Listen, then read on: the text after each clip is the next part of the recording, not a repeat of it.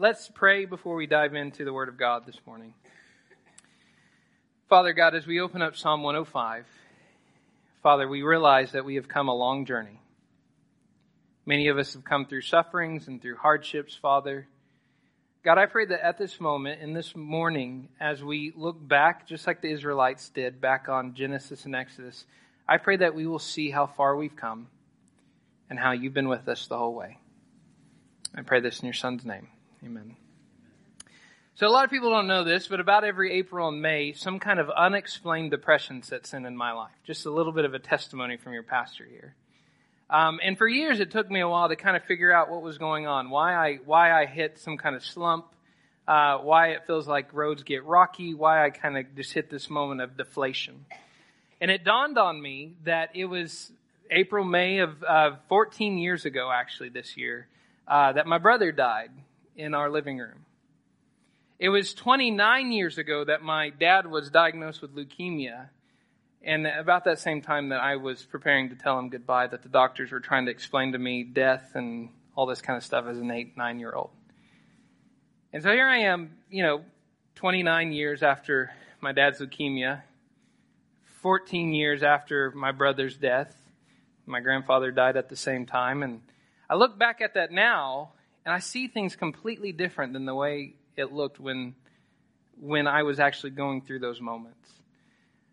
For some reason, in God's sovereignty, in His pastoral care of me, I stumbled across The Horse and His Boy. If you guys are C.S. Lewis fans, you know that there's several books in the Chronicles of Narnia, and one of those books is called The Horse and His Boy. And I actually enjoy that book far more than I like any of the other books.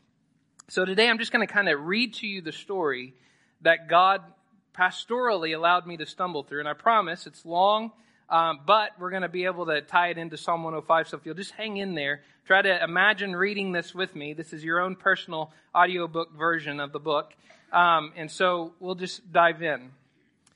In The Horse and His Boy, there's a young boy named Shasta who was left riding on his own. Riding quietly in the fog, he began to think back on his life. He had been abandoned as a baby, raised as an orphan, mistreated by his foster father, became a runaway, and had been harassed by lions all through his journey. The painful memories caused tears to run down his face. Suddenly, he became aware of a giant thing walking eerily beside him. Because of the thick fog, he could not make out exactly what the thing was. And unsure of whether or not to be afraid, Shasta questioned the mysterious companion. "Who are you?" The thing answered back, "One who has waited long for you to speak." Shasta asked further, "Are you a giant? You're not something dead, are you?" The strange creature then breathed on Shasta's face and hand. You just hear it. "There. That is not the breath of a ghost. Tell me your sorrows." Shasta then recounted the entirety of his unlucky journey, how he never knew his real father or mother, how he had been chased by a lion and met a friend named Aravis. He told the creature of his terrifying night among the tombs and how he was haunted by wild beasts at every turn. He lamented about how they were almost at their destination when he and Aravis were suddenly chased by yet another lion who then wounded his friend. After listening to his story, the thing responded, "I do not call you unfortunate." Shasta replied, shocked, "Don't you think it was bad luck to meet so many lions?" "There was only one lion," said the voice. Shasta in amusement countered, "What on earth do you mean? I just told you that there were at least two lions, and on the first night," and the thing interrupted, "there was only one lion, but he was swift of foot." "How do you know?" Shasta asked. "I was the lion," the strange voice replied. The voice continued, "I was the lion who forced you to join with Aravis. I was the cat who comforted you among the houses of the dead. I was the lion who drove the jackals from you as you slept. I was the lion who gave the horses the new strength of fear for the last mile so that you could reach King Lune in time. And I was the lion, you do not remember, who pushed the boat in which you lay as a child near death, so that it came to shore where a man sat, wakeful at midnight, to receive you." Overwhelmed by all this, Shasta asked the lion, "Who are you?" "Myself," said the voice, very deep and low so that the earth shook. And again, loud and clear, "Myself." And then the third time, "Myself," whispered so softly you could hardly hear it. And yet it seemed to come from all around you as if the leaves were rustling with it. Shasta was no longer afraid that the voice belonged to something that would eat him, nor that it was the voice of a ghost, but a new, different sort of trembling came over him. Yet he felt glad, too. The mist was turning from black to gray, from gray to white. This must have begun to happen some time ago, but while he had been talking to the thing, he had not been noticing anything else. Now the whiteness around him became a shining whiteness. His eyes began to blink. Somewhere ahead he heard birds singing. He knew that the night was over at last. He could see the mane and the ears and the head of his horse quite clearly now. A golden light fell on them from the left. He thought it was the sun. He turned and saw, pacing beside him, taller than a horse, a lion. The horse did not seem to be afraid of it, or else it could not see it. It was from the lion that the light came. No one ever saw anything more terrible or more beautiful. The high king above all kings stooped towards him. Its mane and some strange solemn perfume that hung about the mane was all around him. It touched his forehead with its tongue. He lifted his face and their eyes met. Then instantly the pale brightness of the mist and the fiery brightness of the lion rolled themselves together in a swirling glory and gathered themselves up and disappeared. He was alone with horse on grassy hillside under a blue sky, and the birds were singing.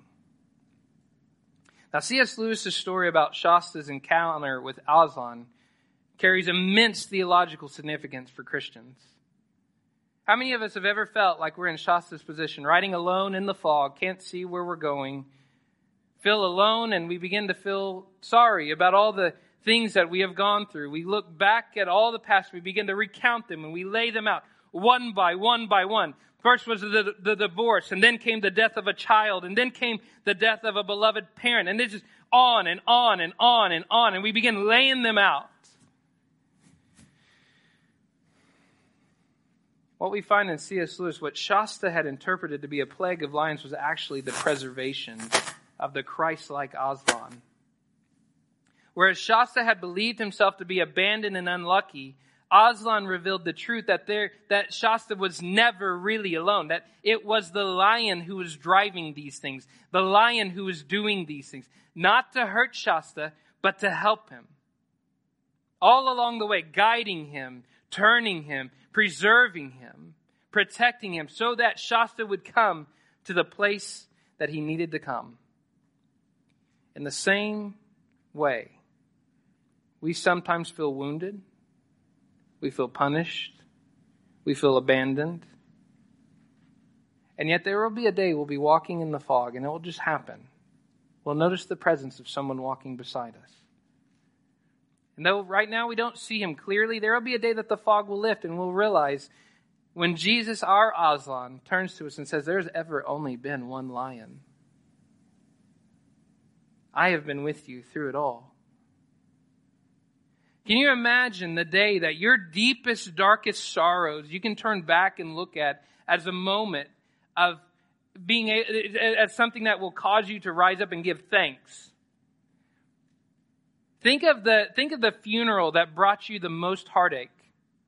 Still to this day, it just aches at you and hurts at you, and it eats away at your soul. And there's just some kind of stirring in your heart that just is wounded and painful, right? When you think about it. And yet, the Bible promises that there will be a day we will look back on that moment and we will be grateful, and we will not have chosen it to be different. Because all of a sudden the fog will lift, and we'll remember that Jesus, sovereign God over all, used that to preserve us for his place. The same truth is presented to us in Psalm 105. The Lord is worthy of our worship and praise because he preserves his people and brings them to his place. I hope you each have your own stories of suffering.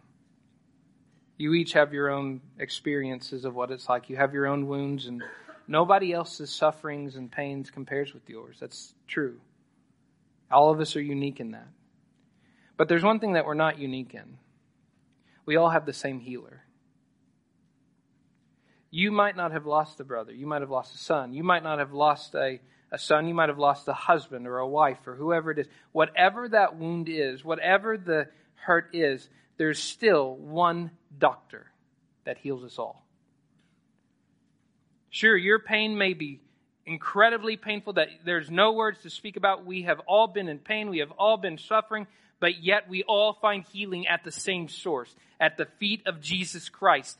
Every wound, every painful history solved in the redemption of Jesus.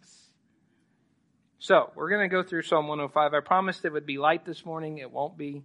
There's some times that we dive deep into the ocean to dig for pearls. And then there's other times that you just let your envoy just float back to the top. Let's stare at our pearls and lay on our backs in the sun and float, right? This is one of those Sundays that we've been diving deep every Sunday in Exodus for pearls. Well, now we're just going to take our collection of pearls. We're just going to float on our backs on the ocean and look at the pearls we found and admire them. So I hope you enjoy Psalm 105, and I hope it is a healing medicine for you. Psalm 105 recounts the works of God among his people, particularly his faithfulness to give them the promised land. As we will see, the psalm opens with a call to worship and the reason why Israel should worship their God. It's bookended by a promise, by one single promise. In verse 11, it says, to you I will give, future tense, to you I will give the land. And then it ends with the statement, and he gave them the lands of the nation. So that's the theme that is going to be popping out, how God promised to give them a place, and then how God gave them the place.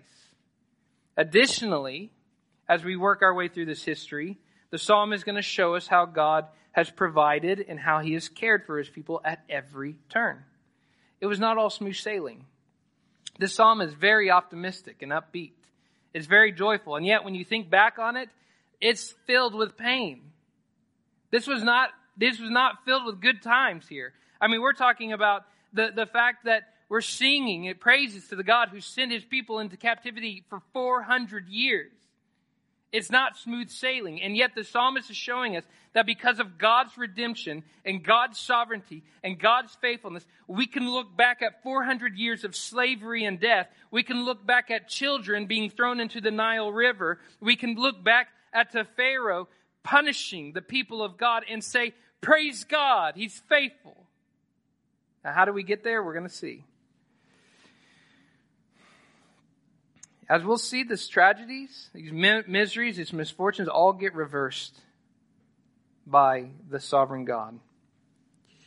It's interesting that David sang this song, at least the first 15 verses of this song, while he was carrying the ark into the tent of Jerusalem. That tells us that David himself is looking back on Israel's history and going, look, he's brought us here.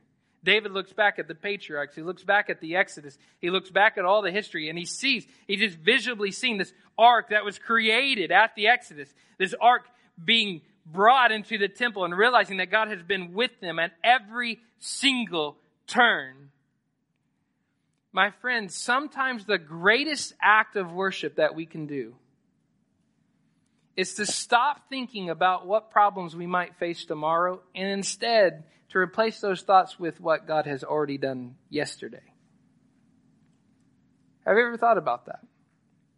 When you think about trusting God and we think about faith, we tend to put a future tense to it. God, give me the faith, as if we don't have it already. God, give me the trust. God, be with me tomorrow.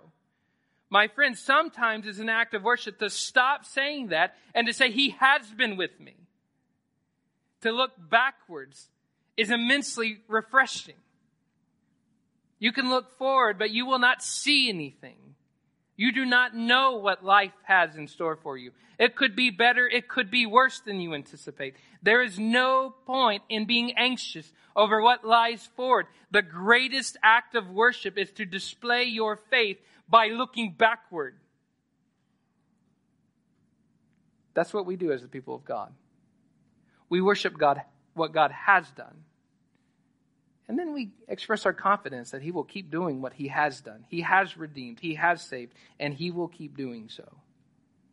He does not stop.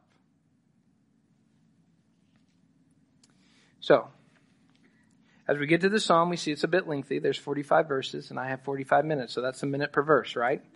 Won't stick to that, but we'll get there. Part 1 is broken up into the first 11 verses. The psalmist calls the people to worship, and he gives them the reasons to worship. I have this outline in your notes if you're wondering about it. Part 2, which is verses 12 to 45, recount Israel's journey to the promised land. And verses 12 to 22, Israel's patriarchs are preserved in their sojourning. They were homeless wanderers, right? So we go from homelessness to verses 23 through 36, where they're slaves in Egypt. And then we go from Egypt to back to homeless wandering again in verses 37 to 42. And then finally in verses 43 to 45, we make it to the promised land. So we're tracking with Israel. We're tracking them on the map. Homeless, slaves, homeless, home. That's how we're getting it. Okay? And in every single step of the way, God is with them, preserves them, protects them, loves them, cares for them. They do not hunger. They do not stumble. They do not die. So let's begin in this first section, the call and reason for worship.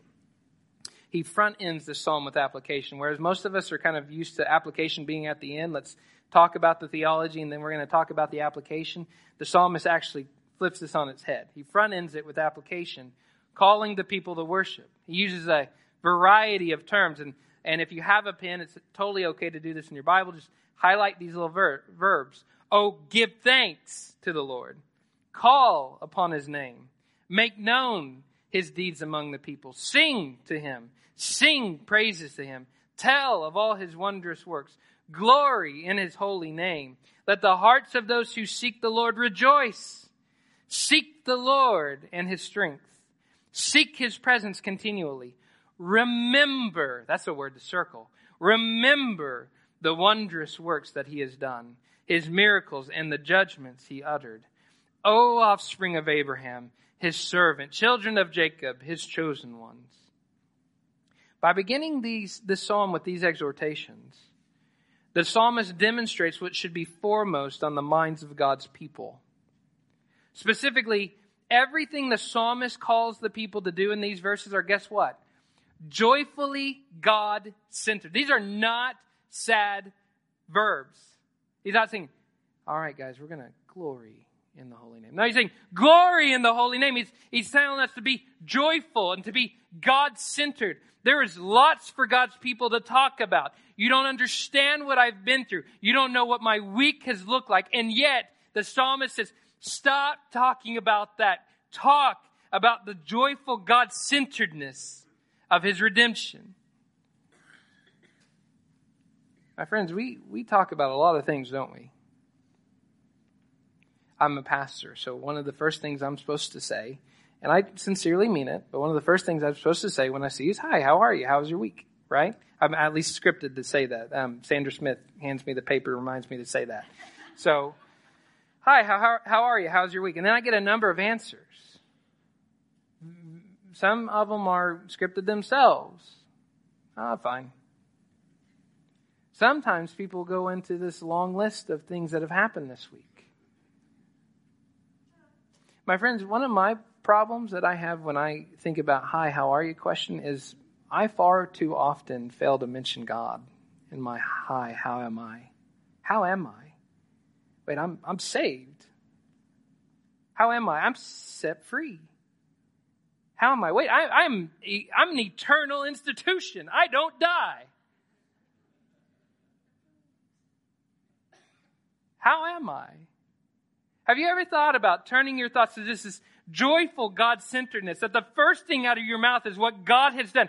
There are plenty of things to talk about what's going wrong. But talking about how God has redeemed us is far more noble, far more honorable. The sweetest songs you can sing are not sad songs. The sweetest topics of your conversation, the best topics of your conversation are not about the little things in your life that have gone wrong. The best topics of conversation is about God and what he has done. My friends, we didn't have trash cans in all the bathrooms this morning. It took me 15 minutes to figure out how to unlock the door. I didn't get to eat a donut today.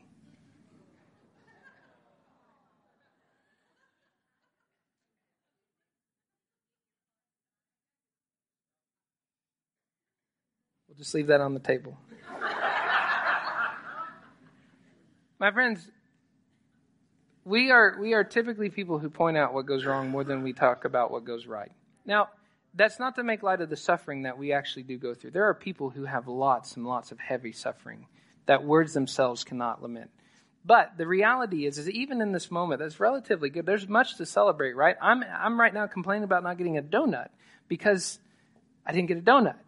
Instead of reflecting and witnessing what God has done. My friends, even if it's smooth sailing for us, we tend to talk about how hot it is.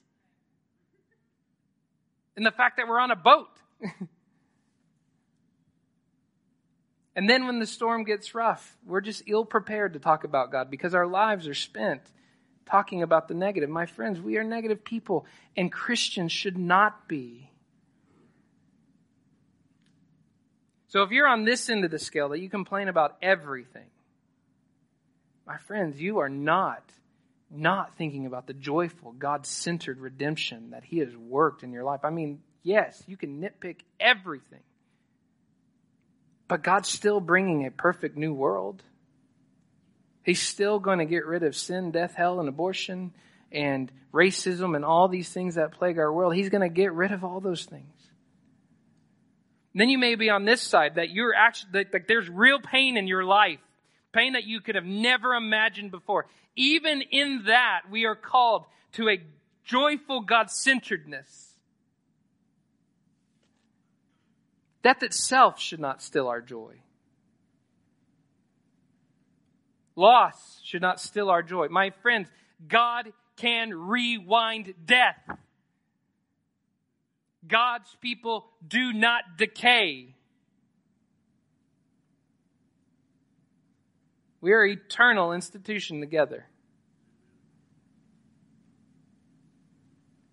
Have we ever thought about that? But why? So it's one thing to preach at people, hey, you just need to talk about God. You just need to talk about God, right? Well, that's fair. I would never say that to someone, by the way, that's suffering. Hey, you need to stop talking about your sufferings and talk about God. But I would at some moment in time just pray. And remember that God has worked and is working. We could do nothing better than to just stop, even in this moment where we don't see God, just to stop and talk about the fact that God has redeemed and we can glory in that. And the fact that sin and hell itself cannot hold God's people because we are saved by the blood of Jesus Christ. We were dead in the trespasses and sins in which we once walked. But God, being merciful, made us alive together with Him. And we have a promise that not one of Jesus' people will remain in the grave in the end. Not one of them. Every single tombstone will be toppled over when the saints raise their heads out of the graves. Verses 7 through 11 give us the answer for the reason why. He is the Lord our God. His judgments are in all the earth. He remembers His covenant forever. Just in our terms, He remembers His promise forever. The word that He commanded for 1,000 generations, the covenant He made with Abraham, His sworn promise to Isaac, which He confirmed to Jacob as a statute, to Israel as an everlasting covenant, saying, to you I will give the land of Canaan as your portion for an inheritance. Now the first reason that He says that we should worship God and praise Him is simply that He's the Lord our God. It's easy to just supply, He's the Lord our God, right? Let's slow it down. He is the Lord, what? Our God. Have you ever taken time to take stock of the personal pronouns in the Bible? He's not a God. He's not just the God. He is our God. The Lord is not a God who is distant, but He allows us, just let this blow your mind for a second. The God who made the sunrise this morning is your God. The God who spoke the Milky Way into existence is our God. He allows himself to be personally owned by us. Right? It doesn't mean we have control over him or anything, but he allows himself to belong to us. It's absolutely okay to say, my God, my Lord, our Savior. He's ours. Moreover, his judgments are on all the earth, which speaks of the sovereignty and his sovereign reign over all things. All the earth serves as a testimony that he is the owner of it all. Psalm 19 says, the heavens declare the glory of God. The sky above proclaims his handiwork. Day to day pours out speech, and night to night reveals knowledge.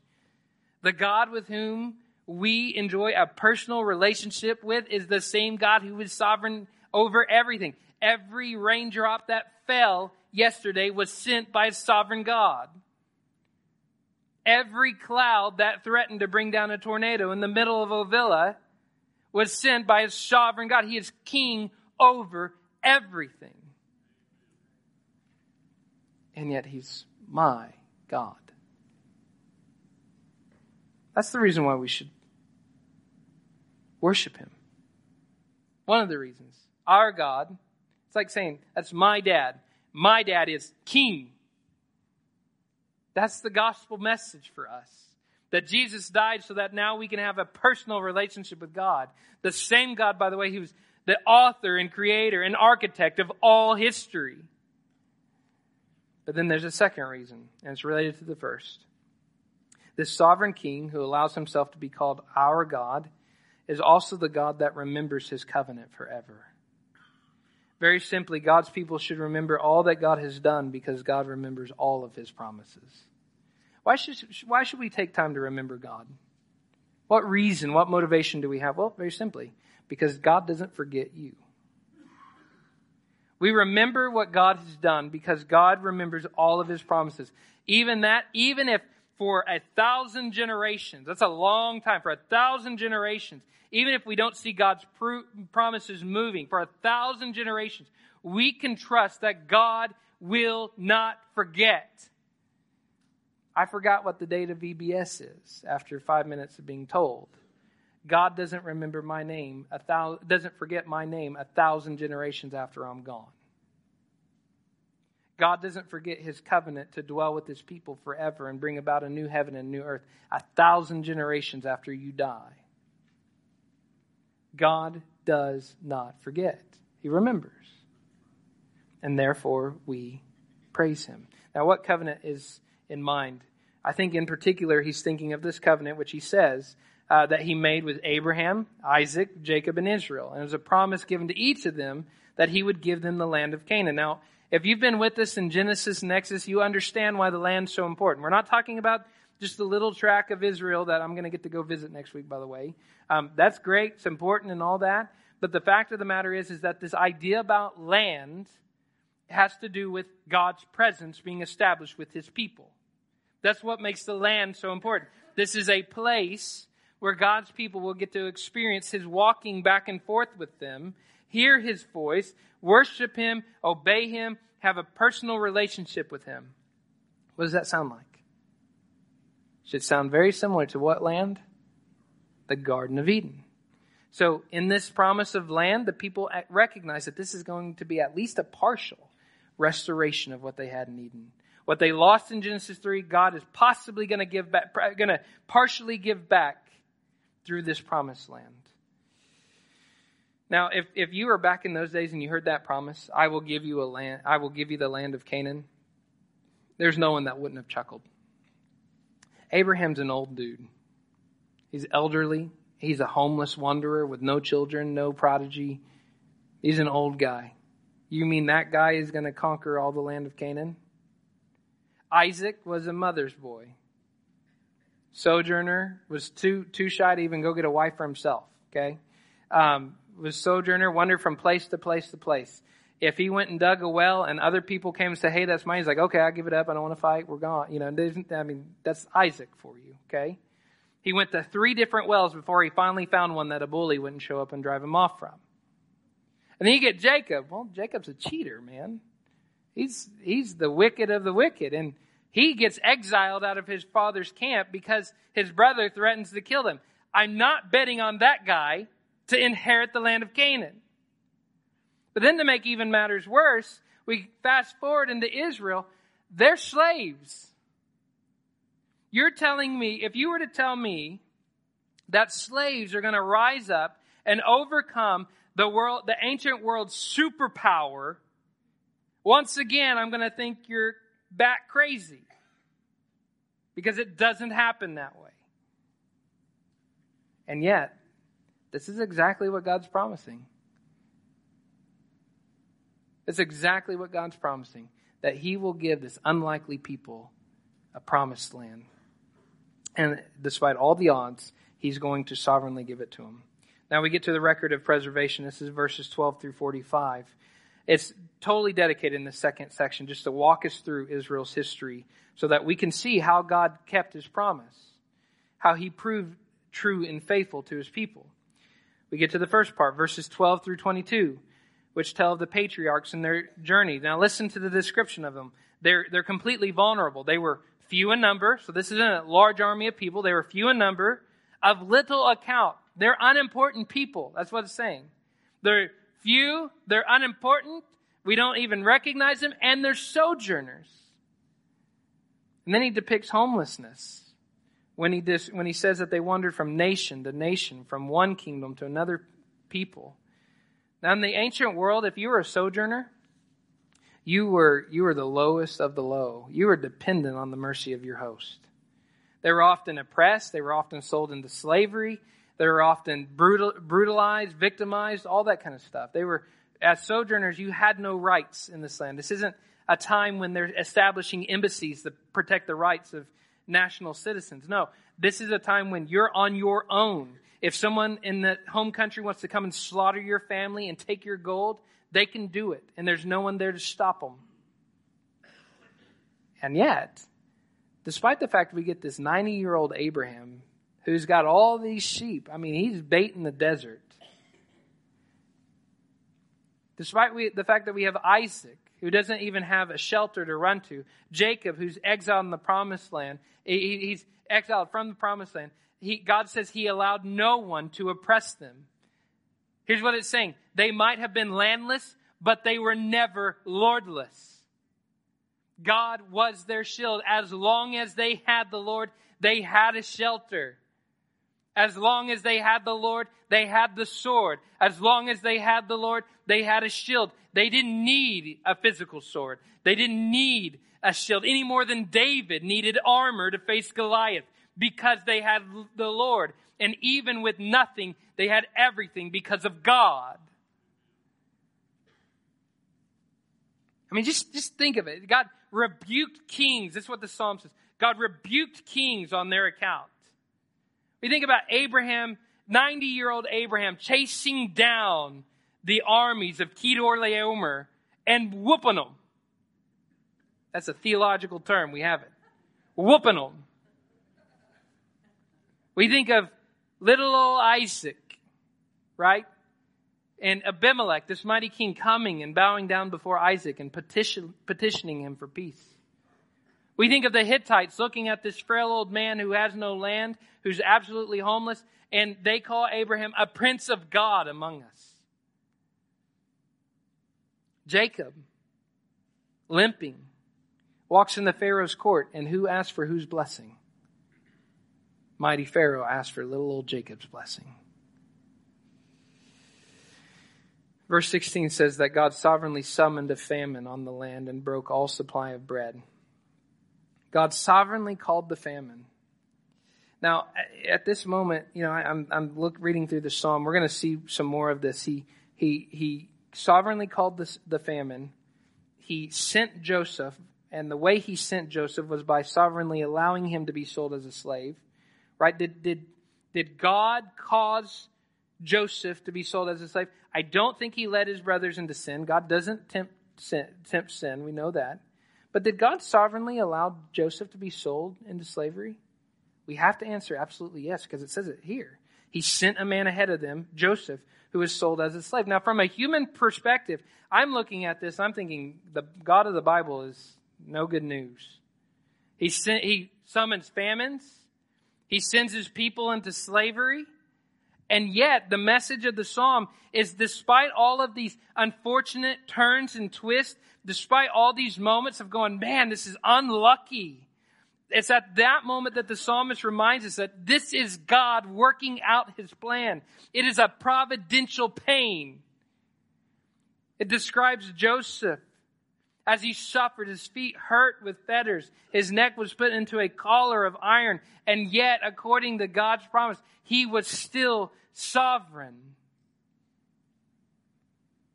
Now, here's the message of Psalm. If I'm thinking about why would a sovereign God allow all this to happen, I think it's because he's proving something to humanity who reads this. I think he's showing no king is mighty enough to wipe his people out. No king. Kedor Laomer, with all of his invading armies, cannot defeat a 90-year-old Abraham with God. Abimelech, king of the Philistines, has to bow and sue for peace. Please don't hurt me, little old Isaac.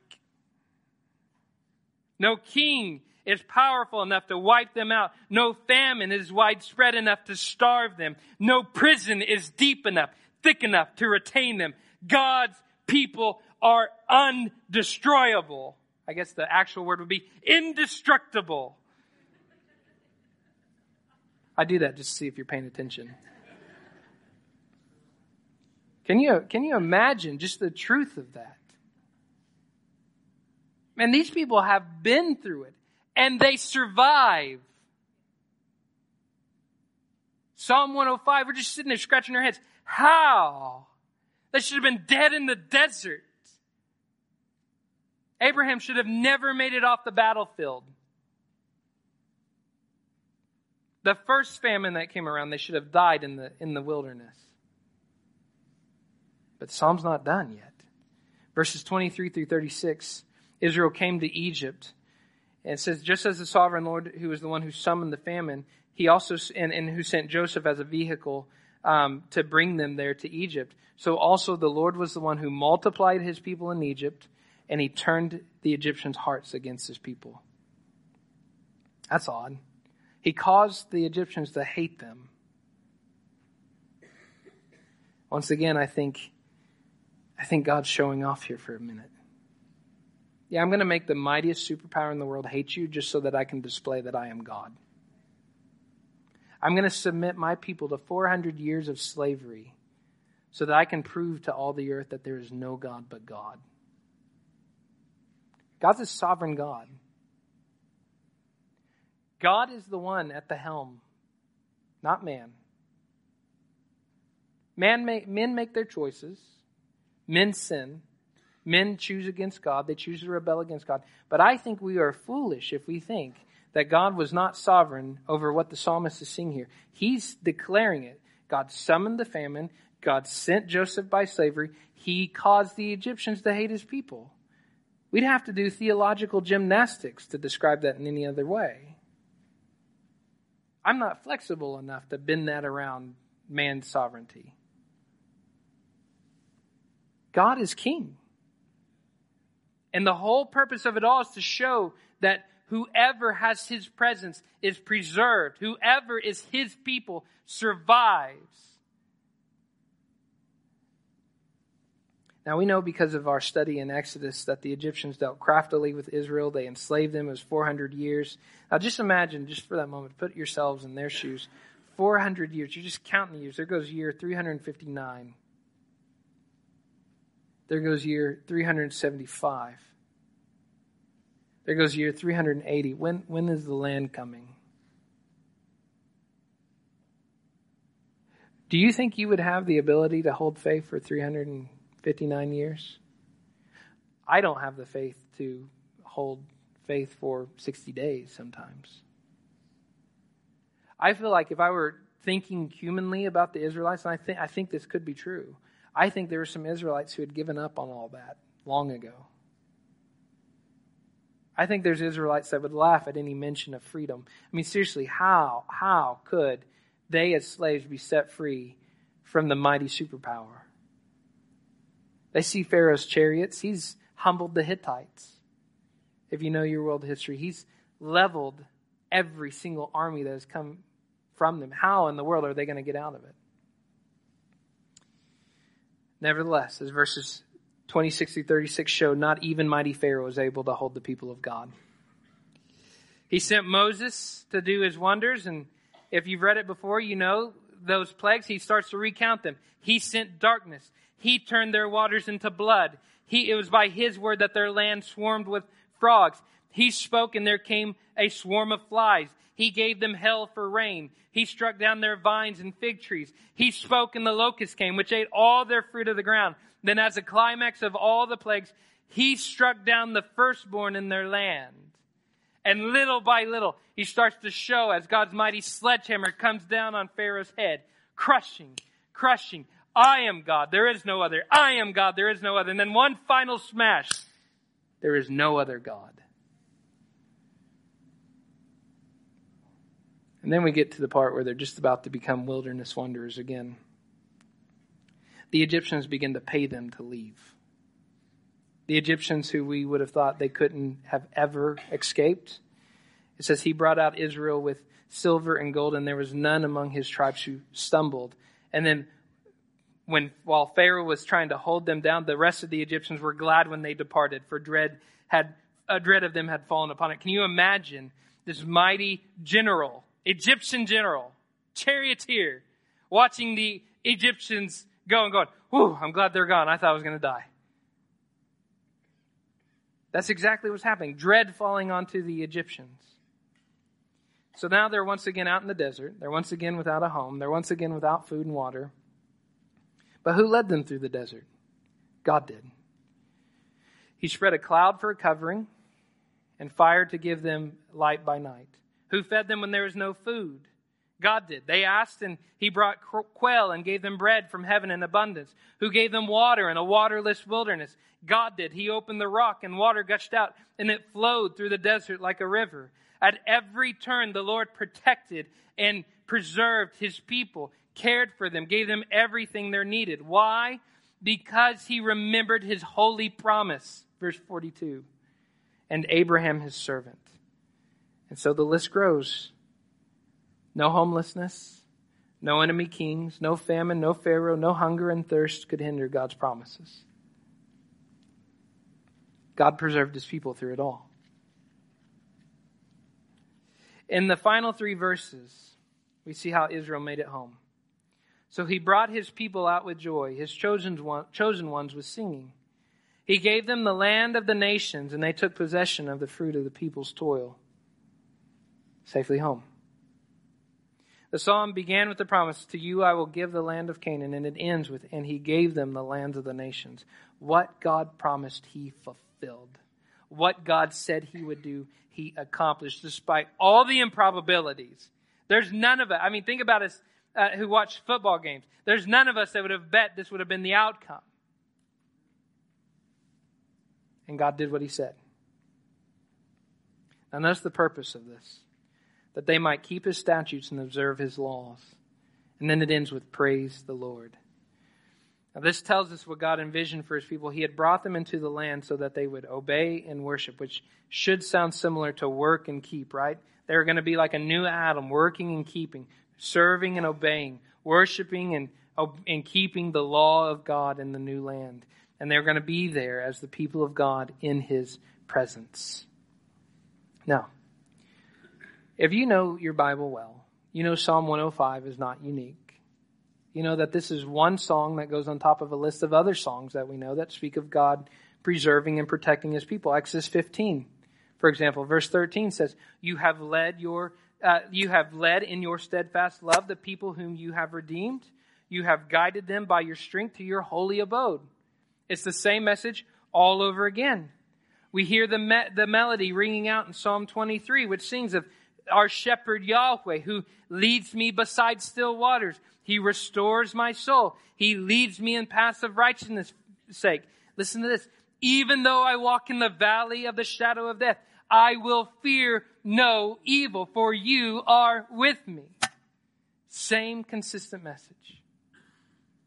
And it's the same song that we will sing in Revelation 15. When we sing of the song of Moses and of the Lamb. And in this, we have a lyric from Psalm 105. Great and amazing are your deeds, O Lord God the Almighty.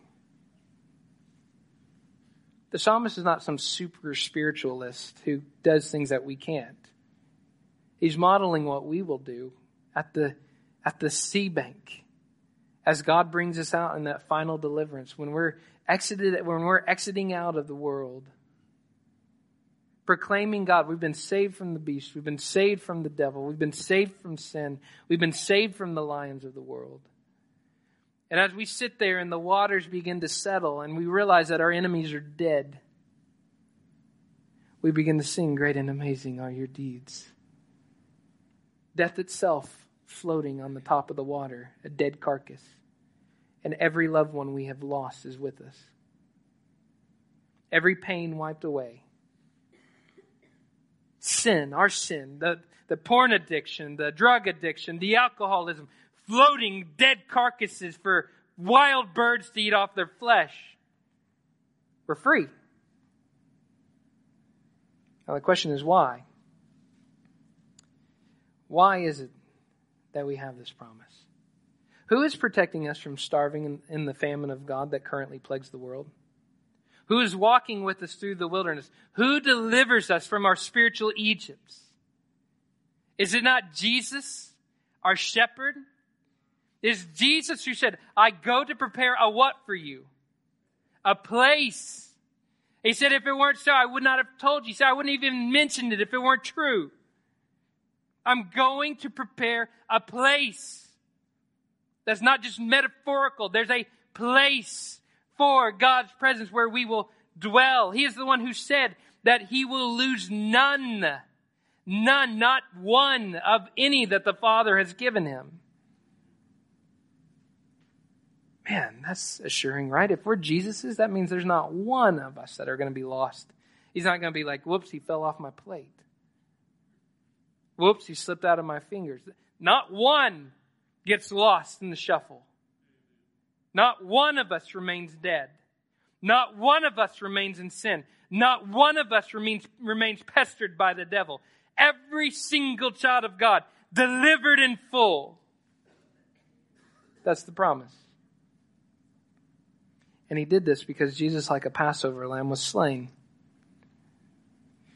He's the good shepherd who lays down his life from the sheep, and yet also the good shepherd who laid down his life and took it back up again. Christians, we are an Exodus people who have been delivered and preserved for a place in God's presence. Your road through the wilderness is filled with dangers and pains. You may think that there is no one that has ever experienced the turmoil that you are currently going through. And yet, despite the thick suffering of it all, there will be a day that you will look back on it and your pain will be turned into praise. You don't have to believe me now.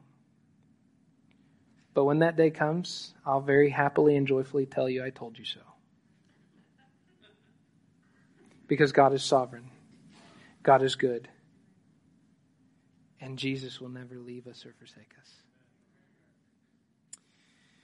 So with that, we look back on our sufferings, we look back at our long road, and we say, oh, give thanks to the Lord. He remembers his covenant forever. Let's pray. Father God, I know that there's a lot of suffering and struggles in this room right now. I know that there are a lot of people who are going through cancer diagnoses, Father. There are some here who are going through painful marriages, Father. There are some here who sense their need for counseling to find hope past their deep, dark past, Father. There are some that are in fear of the future, Father. There are some that are worried about finances, God. There's some worried about beloved family members. God, there are some here whose heart is quaking underneath the weight of the pain. God, I pray that you will restore joy to your people. Father, I don't ask that you'll make them happy in their suffering.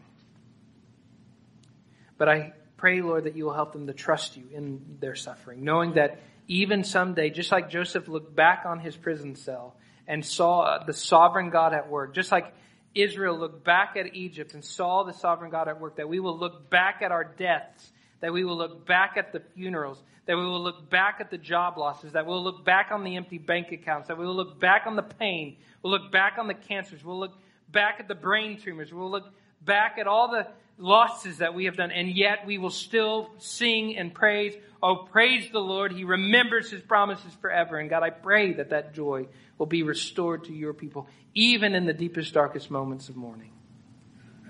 I pray this in Jesus' name.